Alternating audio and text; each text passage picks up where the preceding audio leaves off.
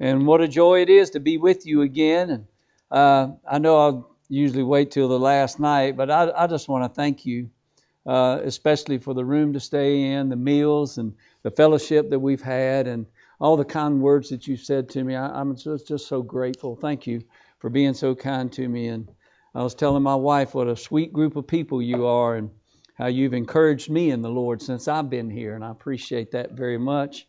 I want you to open your Bibles tonight with me. I'm going to do a couple more songs here before we get into the message. But let me get my thing here. Oh, there we go. This is a new song that I've written, and I wrote this. I had this idea for a long time because, you know, when people ask my brother, "How you doing, Sammy?" he always says, "Better than I deserve." And then when I get ready to leave places, they say, "Well, I'll see you later." And I said, "Yeah, I'll see you here, there, or in the air." And I've been saying that for years. And I thought, you know, maybe I could write a song about that. So I started trying to work on it. I was having a hard time. Nothing was coming to me. So I gave the words to my brother to see if he could get something going. He couldn't get anything going. He gave them back to me. And all of a sudden, one day, it all started coming together. And so this is called "The Best Is Yet to Come." You know, no matter what we go through here, the best is yet to come. Amen? Soon the day will come, in a moment we'll be gone, flying through the air to our heavenly home, serving the Lord together, pressing on, until we hear that trumpet sound, when Jesus calls us home. Absent from the body, present with the Lord, the promise we are given in His holy word. I know when life is over, the victory will be won. I'll see you here, there, in the air. The best is yet to come. Friend, please now listen to the Savior's call. The gift of salvation He offers to all. Trust Him today and you won't be left behind. The peace that you've been searching for, you will finally find. Absent from the body, present with the Lord, a promise we are given in His holy word. I know when life is over, the victory will be won. I'll see you here, there, in the air. Best is yet to come. I'll see you here, there, in the air. The best is yet to come. Amen. It's kind of a fun song to sing, really. I think about the rapture all the time. I don't know if you do or not. And I know that whether I'm taken in the rapture or whether I go in death, either way, I'm heaven born, I'm heaven bound. I hope you are too. I hope you know for sure that you're going to heaven. And but there's some things that are going to happen after we get there, and we're going to talk about that tonight. And I want to share another song with you. I just thought about these little kids here, and I had a friend of mine who, he and his wife could not have children. And so they adopted a little boy, and they named him Hudson Taylor after the Chinese missionary. And then when he went to adopt this little boy, he was in this courthouse, and he had to sign some papers there. And the judge told my friend that day, he said, "Now, when you put your name on this paper and you adopt this little boy, you can never, ever write him out of your will. He's eternally your child." And it's the same thing when a person is born again, when a person is saved. Nobody can ever take that away from you. You know, the Bible says, "My sheep hear my voice, and I know them, and they follow me, and I give unto them eternal life." No man is able to pluck them out of my Father's hand. I and my Father are one. And there's some more verses in there that I left out. But basically it's like this. Imagine This guitar pick is me. And the moment that I trusted Jesus Christ as my Lord and Savior, I was placed in the hand of the Father, the hand of the Son. And the Bible says in Ephesians chapter 1 and verse 13 that I am sealed with the Holy Spirit of promise. And the Bible says that no man can take that from me. That means that you cannot take my salvation from me. I'm a man. I can't take it from myself. I'm eternally secure. Now, you won't find the words eternal security in the Bible, but you do find the words everlasting life and eternal life. How long is everlasting? How long is eternal? It's forever, right? So when people say that they can lose their salvation or things like that, I ask them this question. I say, well, if you can lose your salvation, first of all, you're calling God a liar. Because God says when you got saved, He gave you eternal life. So if you think you can lose it, then what did you get? Part-time life? 10-year life? 5-year life? That's crazy, isn't it? No, God says when you get saved, He gives you eternal life. And that's a wonderful, wonderful thing. And that's a whole nother message, but I just wanted to share that. I don't know why, but that was just on my heart. So I want to do this song because after my friend adopted this little boy, then his wife got pregnant. And so they had another son, and they named him Evan Roberts after an evangelist. And then she got pregnant again, had another boy, and named him Malachi Gregory. And he told me one day, he said, Bruce, he said, I've got a missionary, I've got an evangelist, and now I have a tither. I think I better start a church. But he told me this. He said, you know, it's a wonderful thing that that judge told him that day. He said, if you do have children of your own, you can write them out of your will if you want to. But that adopted boy, no, you cannot. He's eternally yours. And so he asked me if I would pray about writing a song about adoption. And I wrote this song in a motel room in Nicholasville, Kentucky, many, many years ago. And it's simply entitled, Adopted. I came into this world alone, no family or home, lost and without hope. Though our blood was not the same, you gave me your last name, and I became your own. Adopted by your love for me, a brand new family that I can call my own. You gave me clothes and food to eat, took care of my every need. I was but a youth. Shared God's precious word with me so that I could clearly see the promise of His truth. Adopted by your love for me, a brand new family that I could call my own.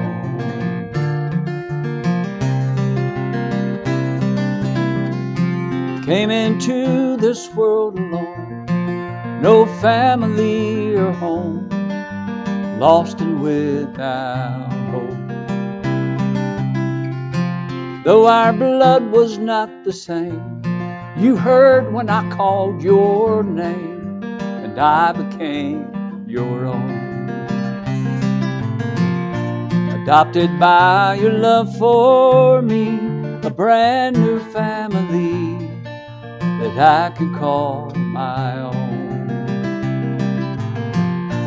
Thank you, Lord, for saving me, for my earthly family, and for heaven I call home.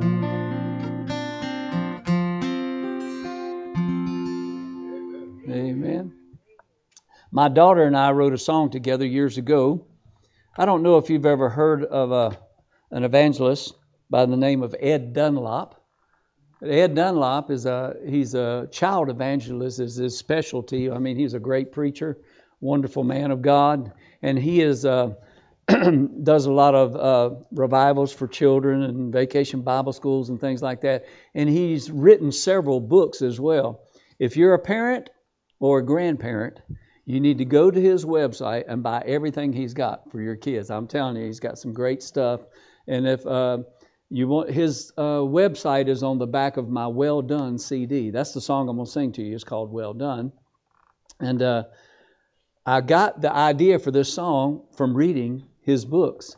He wrote there's 7 books. It's a series called Terrestrial Chronicles, and it's about a young boy who gets saved and then his life as a Christian, growing as a Christian. It's kind of like a young person's pilgrim progress, if you will, something kind of like that. But as I was reading these books, when Josiah, who is the main character in this book, first of all, he's in the dungeon of condemnation. He's got chains of iniquity. He's bound in his sin, and he can't get out. Agamor is the devil who's making the chains and keeping him locked up. But then one day, King Emmanuel comes by in the royal chariot, frees him from this dungeon, takes him to the castle of faith, and then the rest of the books are his journey as a Christian. And the neat part about it is, as you read these books, if you're a student of the Bible, verses will just pop into your head. It's amazing. He's just a terrific writer. And there's a time in there where King Emmanuel sends Josiah off to do this quest. He gives him something to do, right? But he doesn't do too well. He fails his king. So he goes back to the dungeon. Sir Wisdom comes by, and he looks in there and he said, Josiah, what are you doing here? He said, I failed my king. He said, yes, you did. But you're still his son. And you don't belong here. And you can leave anytime you want to. And Josiah said, I can? He said, yes. And he stood up. The chains fell off. The door flew open. And he walked right out. And it's just a beautiful picture of eternal security. Yes, there are times in our life when we're serving God that we may not do as like we should or do, but he never disowns us. He will always be our Father.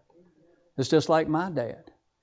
My dad and I didn't talk for 4 years, but he was still my dad. He was always going to be my dad. Nothing's going to ever change that. When you become a child of God, God is your Father. He'll always be your Father. Now, he may be disappointed in you if you don't do the right thing or whatever, but he'll never leave you. He'll never forsake you. He is a great God.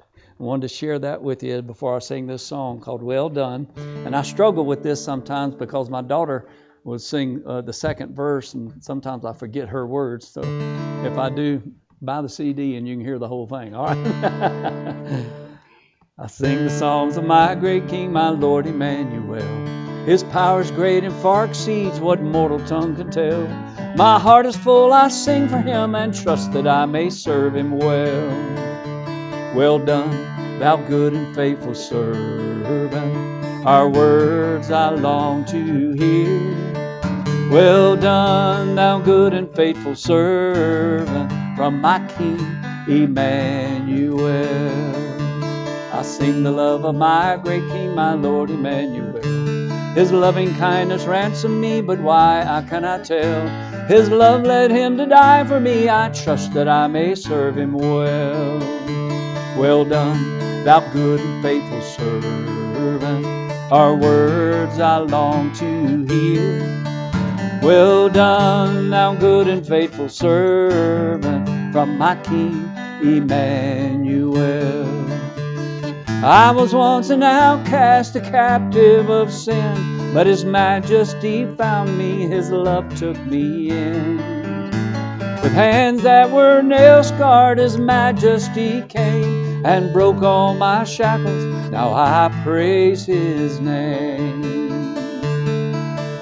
When I reach the golden city, humbly I will bow, and crowns I'll lay down at his feet, my Lord Emmanuel.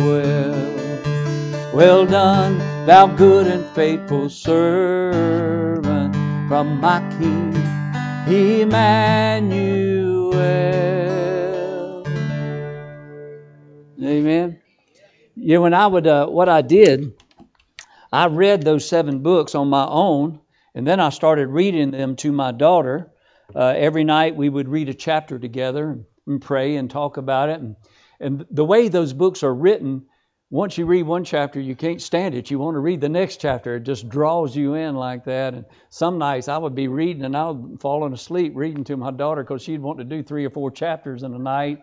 And but there was a time in that book where Josiah was filled with the Holy Spirit and he would sing. And of course it was just words on paper. But that's when I asked my daughter, I said, Callaway, what do you think that would sound like if Josiah was singing that out loud? What do you think it would sound like? She went, mm-hmm. So she came up with the melody of the song that we wrote together. Well done. And so it's always been dear to my heart. So if you have your Bibles open to Hebrews chapter 9, we're going to look at one verse of Scripture. And while you're getting your Bible there, Pastor told me I could make myself at home, so I'm going to rearrange the furniture a little bit. All right. We're going to take these chairs, and they're going to represent something. I'll share that with you in just a moment. One here, and then one there. And I'll tell you all about that in just a moment. All right. Hebrews chapter 9 and verse 27, the Bible says, "And as it is appointed unto men once to die, but after this, the judgment." Would you read that with me out loud? "And as it is appointed unto men once to die, but after this, the judgment." This message is for the Christian, but it is also for the non-Christian. So if you're here tonight and you've never trusted Christ as your Savior, this message is for you. If you have trusted Christ as your Savior, this message is for you. We're going to talk about 2 judgments. There's a lot of different judgments in the Bible, but we're just going to talk about 2 tonight. This chair is going to represent the judgment seat of Christ, which is for the Christian. This chair is going to represent the white throne judgment, which is for the lost person who has never trusted Christ. One day in your life, you're going to be at one or the other. It depends on what you do with Jesus Christ. So let's pray and ask for His help tonight. Father God in heaven, again, I want to thank You for these dear people, Lord. They've been so faithful to come out every night. I pray that You'll bless them for that. And I pray that You'll use this message, Father, to help them and to realize that one day we're going to stand before the Son of Man. I myself am going to stand before Him one day. We all are. And we're either going to stand before Him as a saved person or as a lost person. And it would break my heart to know that anybody in this room would not be a saved person. And I pray if there's anybody like that here tonight, that they would see their need to trust Christ as their Savior before it's eternally too late. And I pray that you'd use this message. As I preach it, you challenge me. As I preach it, you challenge them. Speak to our hearts. Help us tonight. Fill me with your Spirit. Use me for your glory. May you be high and lifted up so you can draw all men and women to yourself. In Jesus' precious and wonderful holy name. Amen, amen, and amen. It's appointed unto men once to die, and after this, the judgment. Psalm 58:11 says this, "So that a man shall say, Verily there is a reward for the righteous. Verily He is a God that judges in the earth." See, God wants to give you some rewards at the judgment seat of Christ for what you did for Him while you were here, after you got saved, for His honor and for His glory. 1 Peter 4:17, "For the time has come that judgment must begin at the house of God. And if it first begin at us, what shall the end be of them that obey not the gospel of God?" This is the end of them that obey not the gospel of God. That's where they're going to end up, at the white throne judgment. In John chapter 5 and verse 22, "For the Father judgeth no man, but hath committed all judgment unto the Son." Romans 2:16 says, "In the day when God shall judge the secrets of men by Jesus Christ, according to my gospel." I'm made upside down. My feet smell, my nose runs. Some of you will get that on the way home. All right, here we go. Ecclesiastes chapter 12, verses 13 and 14 says this: "Let us hear the conclusion of the whole matter. Fear God, keep His commandments, for this is the whole duty of man. For God shall bring every work into judgment with every secret thing, whether it be good or whether it be evil." 2 John chapter 1 and verse 8 says, "Look to yourselves that we lose not those things which we have wrought, but that we receive a full reward."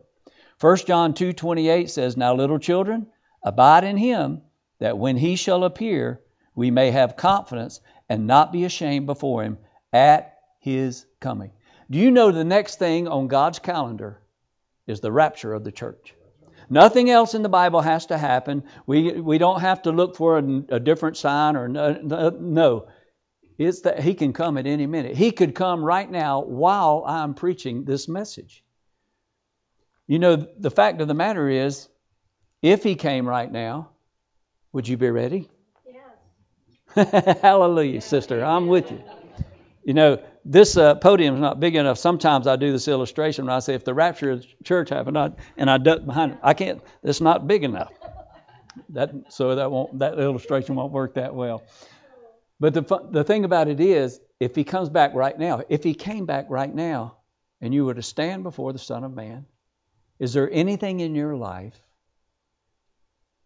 that you'd be ashamed of? That's what that verse is talking about.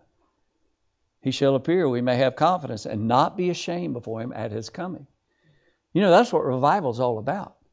Thinking that one day you're going to stand before the Lord Jesus Christ and give an account of your life from the day you got saved until that day.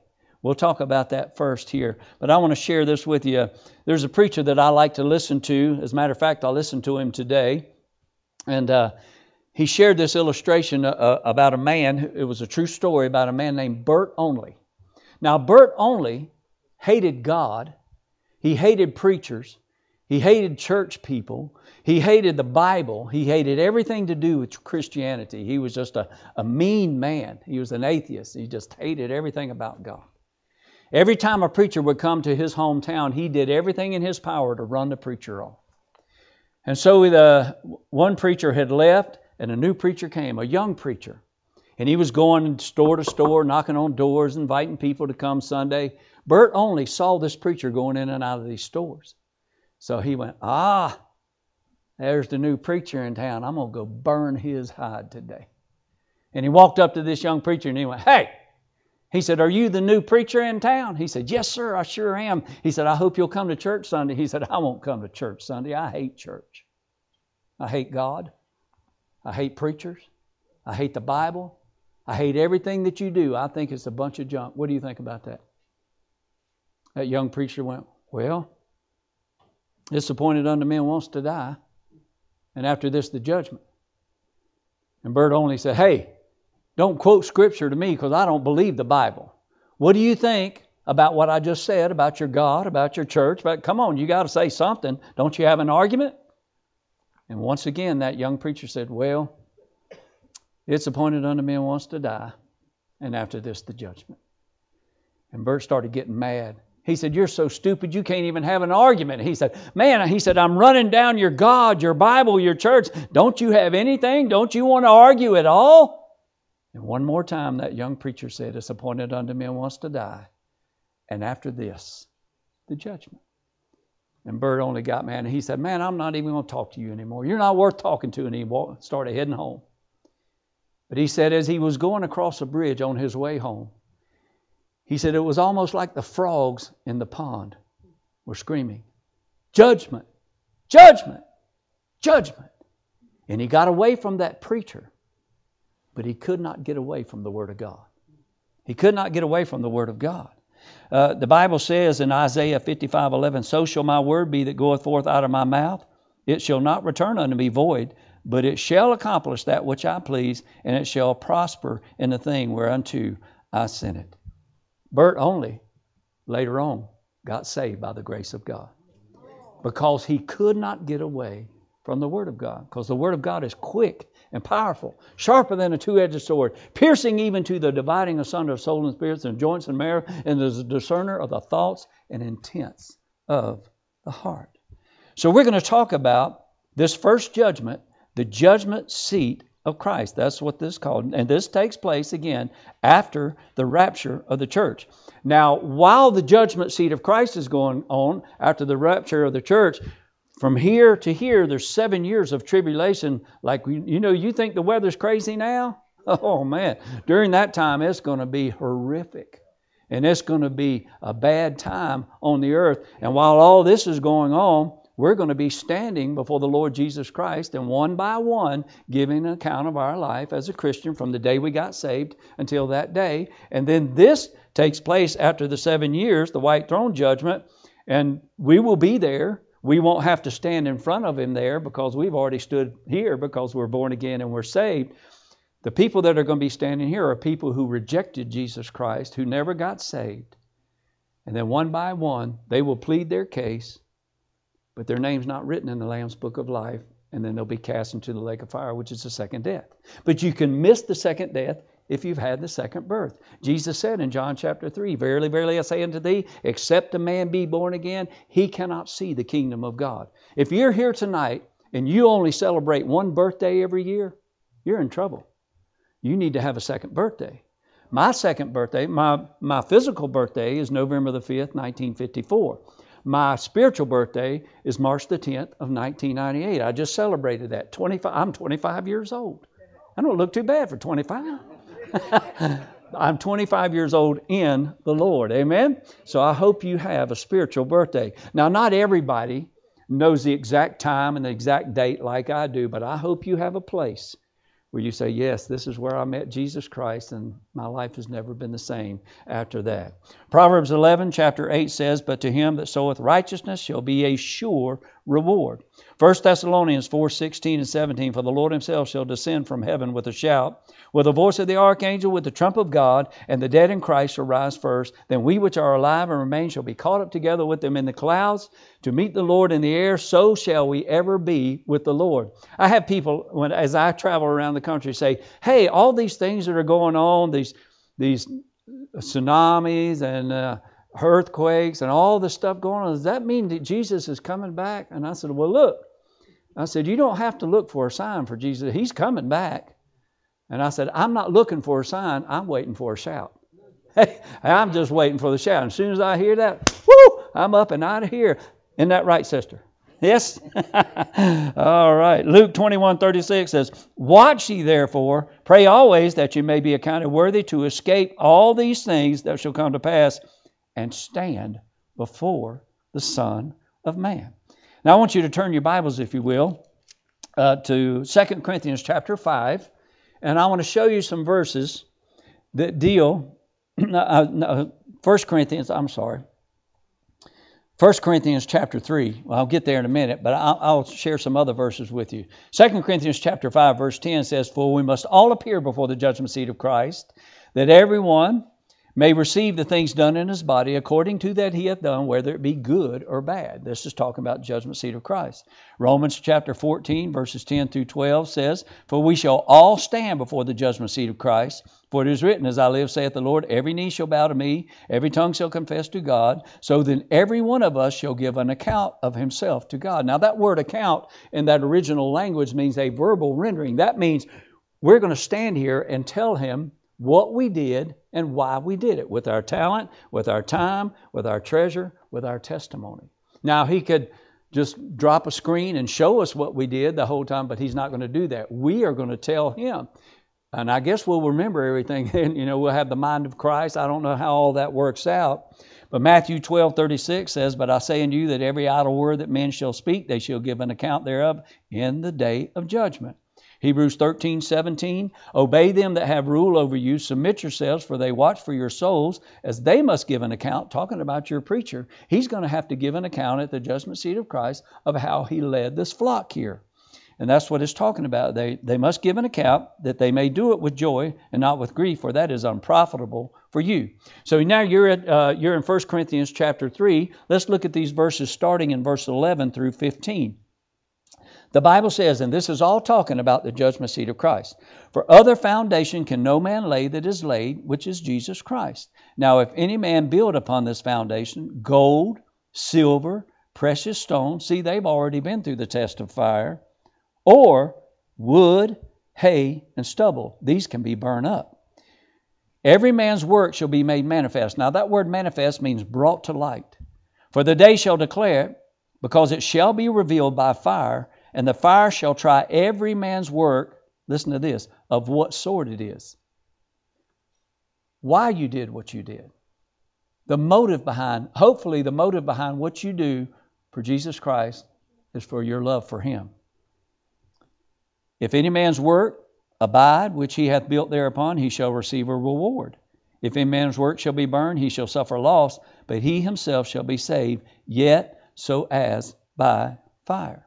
So here at the judgment seat of Christ, they're either going to be ashes or crowns. One or the other. If you did something and you thought you did it because you love Christ and you did it for His honor and glory, but in your heart, and He can see your heart, you did it for the wrong reason, that's going to be a bad work. It'll be burned up here. Now you're still heaven born, heaven bound, but that's going to be burned up because that's a bad work. Now, I think if I'm standing there and there's something that I did, and I thought I did it for His honor and glory, but He looks at me with those eyes that see right to my heart, says, Bruce, no, you did that because somebody was watching you. You already got your reward. You got your pat on the back.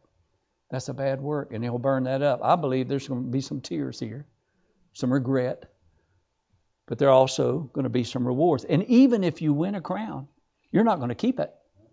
You're going to lay it at His feet because He's the only one worthy to wear the crowns. Revelation chapter 4, 10 and 11, and cast their crowns before the throne, saying, Thou art worthy, O Lord, to receive glory and honor and power, for Thou hast created all things, and for Thy pleasure they are and were created. Matthew 25:21 says, His Lord said unto him, Well done, thou good and faithful servant. Thou hast been faithful over a few things. I'll make thee ruler over many things. Enter thou into the joy of thy Lord. How many of you want to hear, well done? All of us do, don't we? But you know what?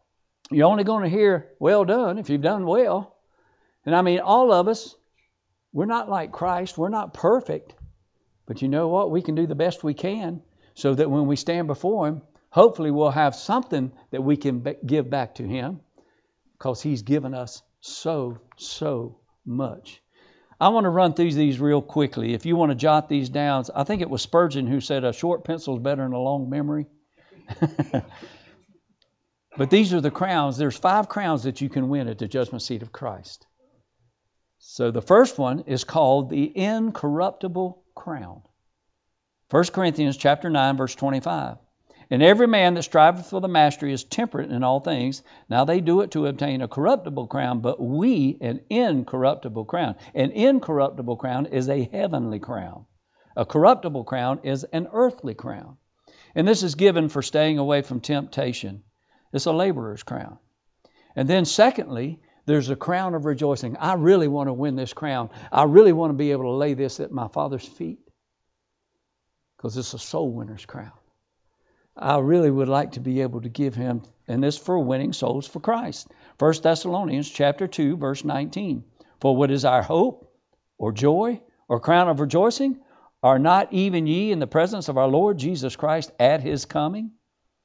And then the third one is called the crown of glory. Your pastor can win this crown. 1 Peter 5:4. And when the chief shepherd shall appear, ye shall receive a crown of glory that fadeth not away. And this crown is for pastors, missionaries, and others in full-time Christian service. But I believe even laymen can join in with this crown by praying for their pastor. Instead of saying, Pastor, I don't think we should do that. And just say, hey, Pastor, if God's put that on your heart, let's go. I'm with you. Let's get on it. And giving to Him and giving toward the ministry. It's a leader's crown. And then number 4, there's a crown of life. James chapter 1 and verse 12. Blessed is the man that endureth temptation, for when he is tried, he shall receive the crown of life, which the Lord hath promised to them that love Him. And it's how we face our trials and temptations. A man or a woman who conquers is the lasher's crown, or sufferer's crown, if you will. And then the last one is the crown of righteousness found in 2 Timothy chapter 4 and verse 8. Henceforth there is laid up for me a crown of righteousness, which the Lord, the righteous judge, shall give me at that day. And not me only, but to all them also that love his appearing. Steadfastness in the faith, running the race with patience. People who love his appearing, it's a lover's crown. I hope you love him. And I hope you love him enough that you want to do something for him so you can give something back to him at the judgment seat of Christ. Titus 2:13 says, looking for that blessed hope and the glorious appearing of the great God and our Savior, Jesus Christ. I want you to imagine the rapture of the church has happened. And then one by one, we're all going to stand here before the Son of Man and give an account. Imagine it's my turn. And I said, well, Lord, you remember, I was in Nevada. I was at that revival. I was at that church and I prayed, I prepared, and I did the best I could. And I believe my heart was right. I believe that everything that you gave me, I gave to them. I believe that everything. What if he looked at me and said,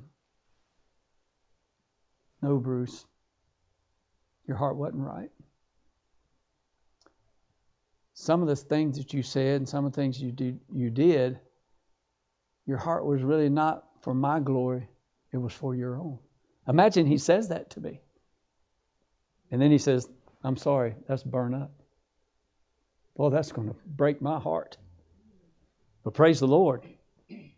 That doesn't mean I'll lose my salvation. It just means I lose my reward. But for the things that I did for his honor and glory, I will get a reward that I'll be able to lay at his feet.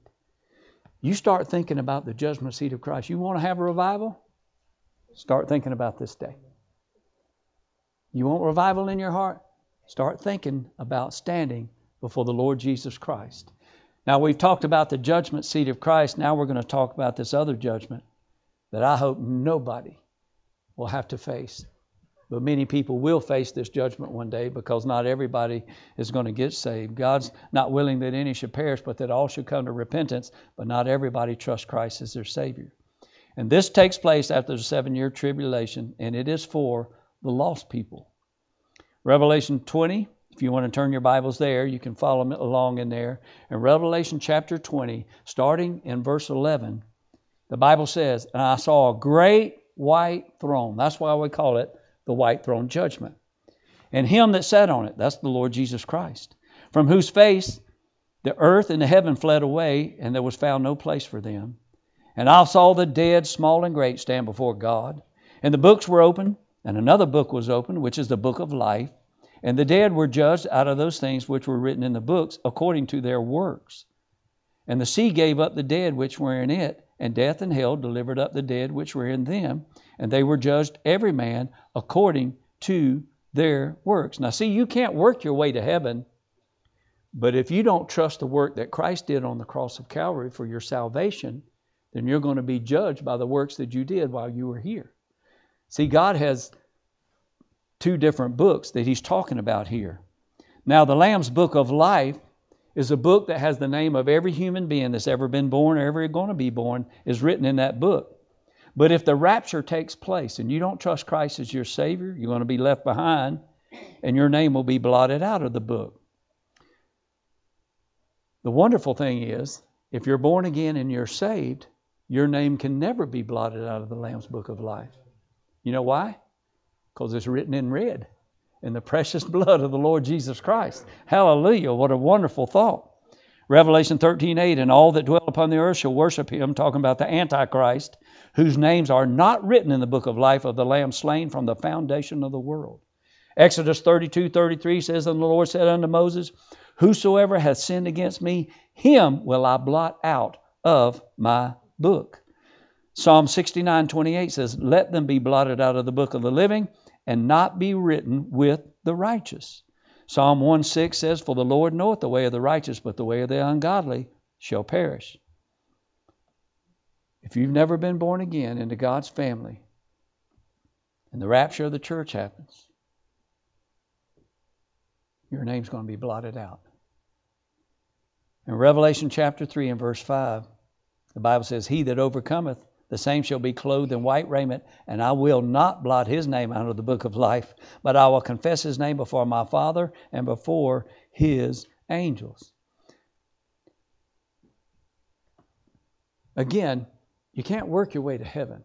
A lot of people try to do that. In my testimony, I told you I made a list. I said, I'm going to stop cussing. I'm going to stop drinking. I'm going to stop doing all these things. And I tried to work my way to God. But I couldn't keep that list because nobody is ever going to get here and say, wait a minute, I did this, I did that, I did. It doesn't matter what you do. That's not what gets you to heaven. It's what Christ did for you on the cross of Calvary. That's what gets you to heaven. Trusting in His death, His burial, and His resurrection. Titus 3:5, not by works of righteousness which we have done, but according to His mercy He saves us. Ephesians 2:8-9, for by grace are you saved through faith. That's not of yourselves, it's the gift of God, not of works, lest any man should boast.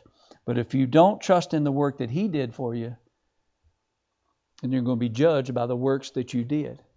And it's a sad, sad thing to think about that. I think it's a really sad thing for somebody to die and go to hell from a bar stool. I think that's terrible. But I think it's even worse for somebody to die and go to hell from a church pew. But it happens. Because some people are just playing church. Some people think they're saved when they're not really saved. Oh, I prayed a prayer a long time ago. I talked to you about that last night when I was talking to those guys in the prison, and I was sharing with Pastor, I think today, or somebody, that this one guy, I asked him, I said, have you ever been saved? He said, man, I prayed that prayer 5 times. It's never done anything for me.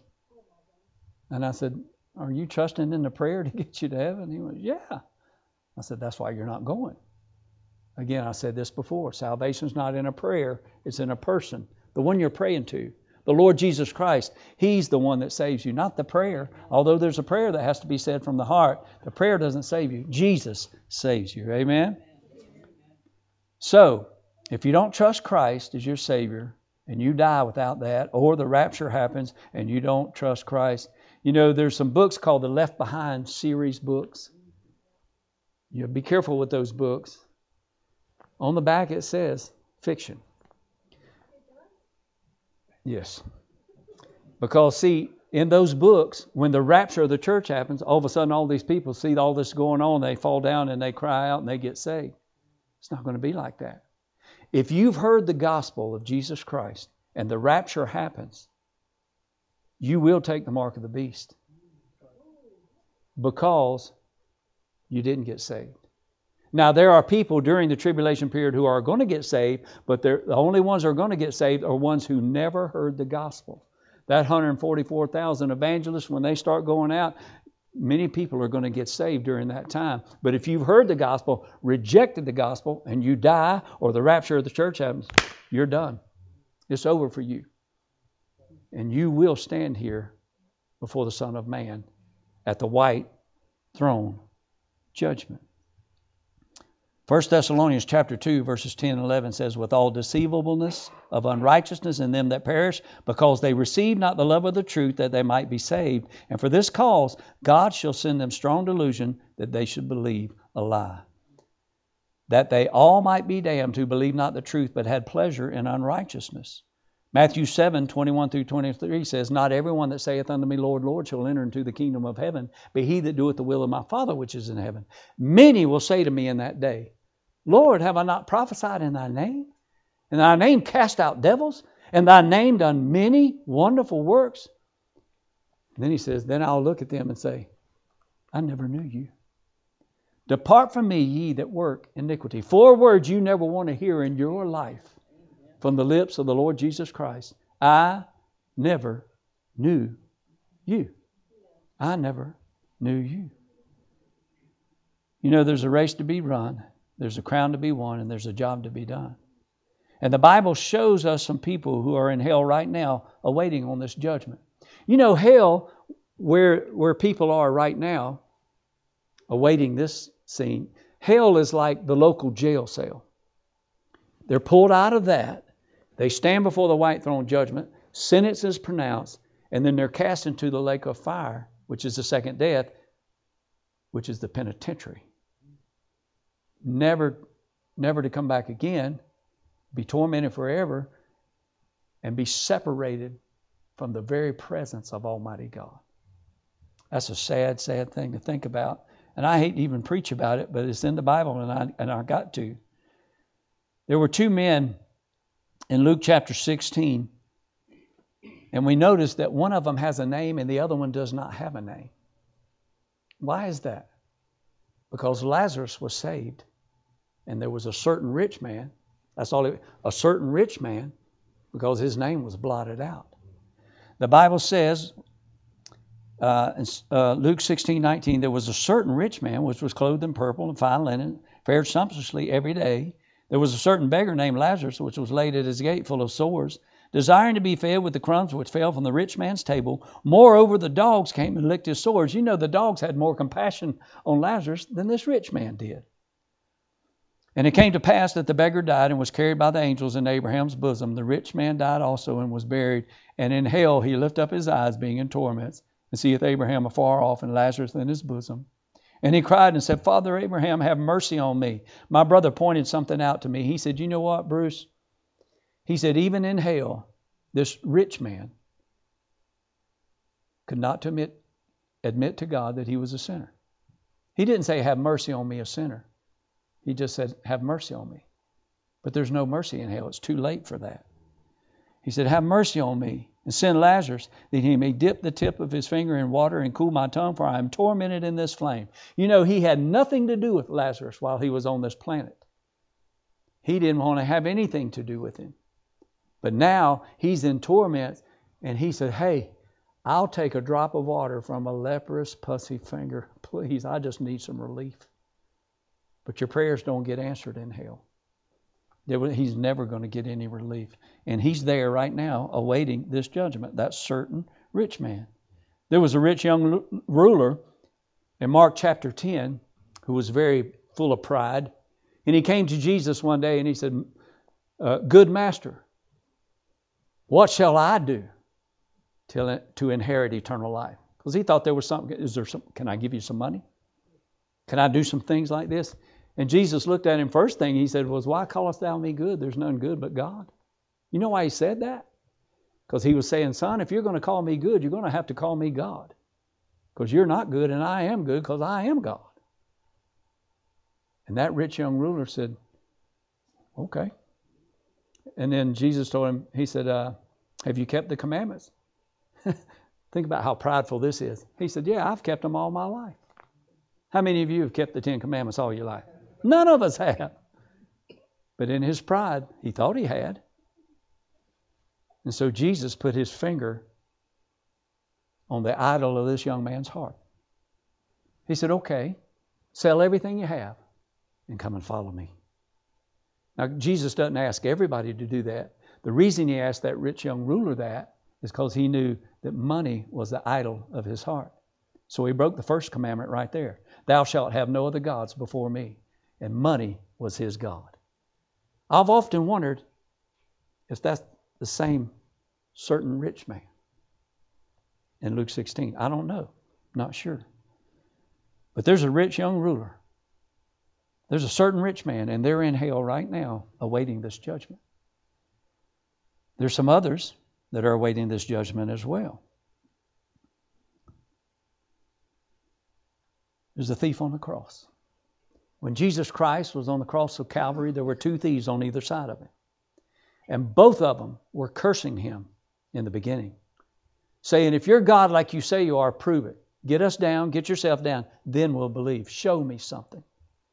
But somewhere during that transaction, one of those thieves had a change of heart and a change of mind, which is what true repentance really is. And he looked at his friend first and said, don't you realize who this is? Because he realized he was hanging by the Son of God. And his friend said, well, if he's God like he says he is, he's going to show me something. And then his friend said, he's innocent. We're guilty. We deserve this punishment. He realized he deserved to go to hell. And then he looked at Jesus. And he said, Lord, remember me when thou comest in thy kingdom. And Jesus looked at him and said, today you'll be with me in paradise. One thief received the gift of eternal life because he confessed Jesus Christ as Lord. He didn't have time to go down and help an old lady across the street. He didn't have time to go get baptized. He didn't have time to join Grace Baptist Church. He didn't have time to do anything but confess Jesus Christ as the Lord. And at that moment, he was saved and on his way to heaven. Because Jesus said, today you'll be with me in paradise. If thou shalt confess with thy mouth the Lord Jesus, shall believe in thine heart that God hath raised him from the dead, thou shalt be saved. So there's a thief that was on the cross hanging that close to the Son of God. He's in hell waiting on this judgment. There's some fallen angels. When Lucifer, the most beautiful angel that God ever created, got full of pride and tried to take over heaven, God kicked him out and a third of the angels with him. Now some of those are demons doing his bidding here on this planet, but some of them are in chains of darkness. The Bible talks about that in the book of Jude in verse 6. And the angels which kept not their first estate was heaven. They were in heaven, but left their own habitation. He hath reserved in everlasting chains under darkness unto the judgment of the great day, the white throne judgment.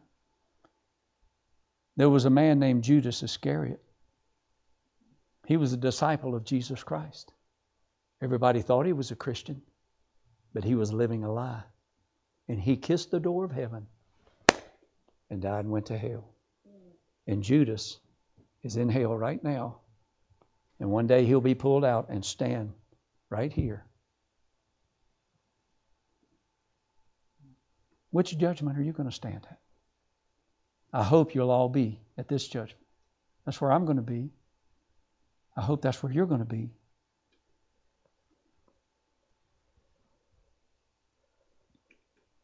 Imagine you die and you're standing here and all of a sudden you go, wait a minute.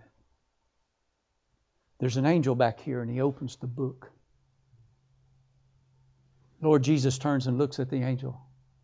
Is his name in the book? The angel says, no, Lord, his name's been blotted out of the book. And you go, wait a minute. My name's got to be in that book. I went to church. I believed in God. James 2:19 says, thou believest there is one God, thou doest well. The devils also believe and tremble. And so, wait a minute. I mean, I wasn't that faithful, but, I gave some money. I was kind to people. I did this, I did that. And then finally you're going to realize, I'm guilty. Because Jesus is going to look at you and say, I never knew you. And the Bible says you'll bow the knee. Because every knee shall bow. And every tongue shall confess that Jesus Christ is Lord to the glory of God the Father. Now, while you have breath on this planet, you can confess Him as Lord and call Him my Lord. He's my Lord. But if you don't do that and you die without trusting Christ, here you'll call Him Lord because He is Lord. But it'll be too late here to call Him my Lord. You'll just call Him Lord. And then the Bible says you'll be cast into the lake of fire, which is the second death. It's appointed unto men once to die. And after this, the judgment. Which judgment will you be at? Would you bow your head and close your eyes for a moment? Every head bowed and every eye closed, nobody looking around. I want to ask you this question.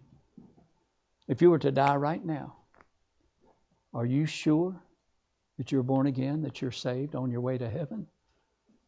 If you have a question or if you have a doubt about that, would you let me pray for you?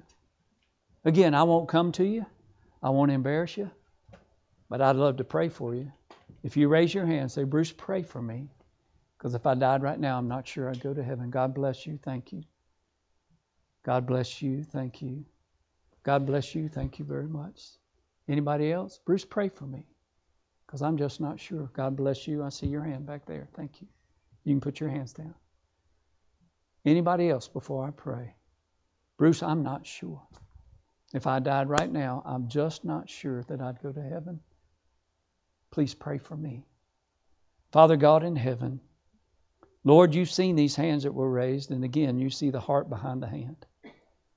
And Father, during this invitation time, I pray that they would not only raise their hand, but they would leave their seat and come up here and let us open the Bible and show them how they can know for sure that heaven is their home, that God is their Father, and they can miss the white throne judgment and then one day stand at the judgment seat of Christ and hopefully receive some rewards for the service they did for Jesus while they were here. Christian, if God spoke to your heart tonight in this message, would you raise your hand and let me pray for you? God bless you. God bless you. God bless you. Thank you. Father God in heaven, thank you for speaking to the hearts of your children. And Lord, I know we're just human and we make mistakes. We mess up. And we're a mess sometimes, but we're your mess. Thank you that you never leave us. You never forsake us. Thank you for your eternal forgiveness of our sin. And Father, thank you that one day, those of us that know you will stand at the judgment seat of Christ. And I'm so glad for those here that know you as Savior. But I am burdened for those that don't know for sure. So would you take over this invitation, Father? Please, in Jesus' name, I ask it. Would you stand?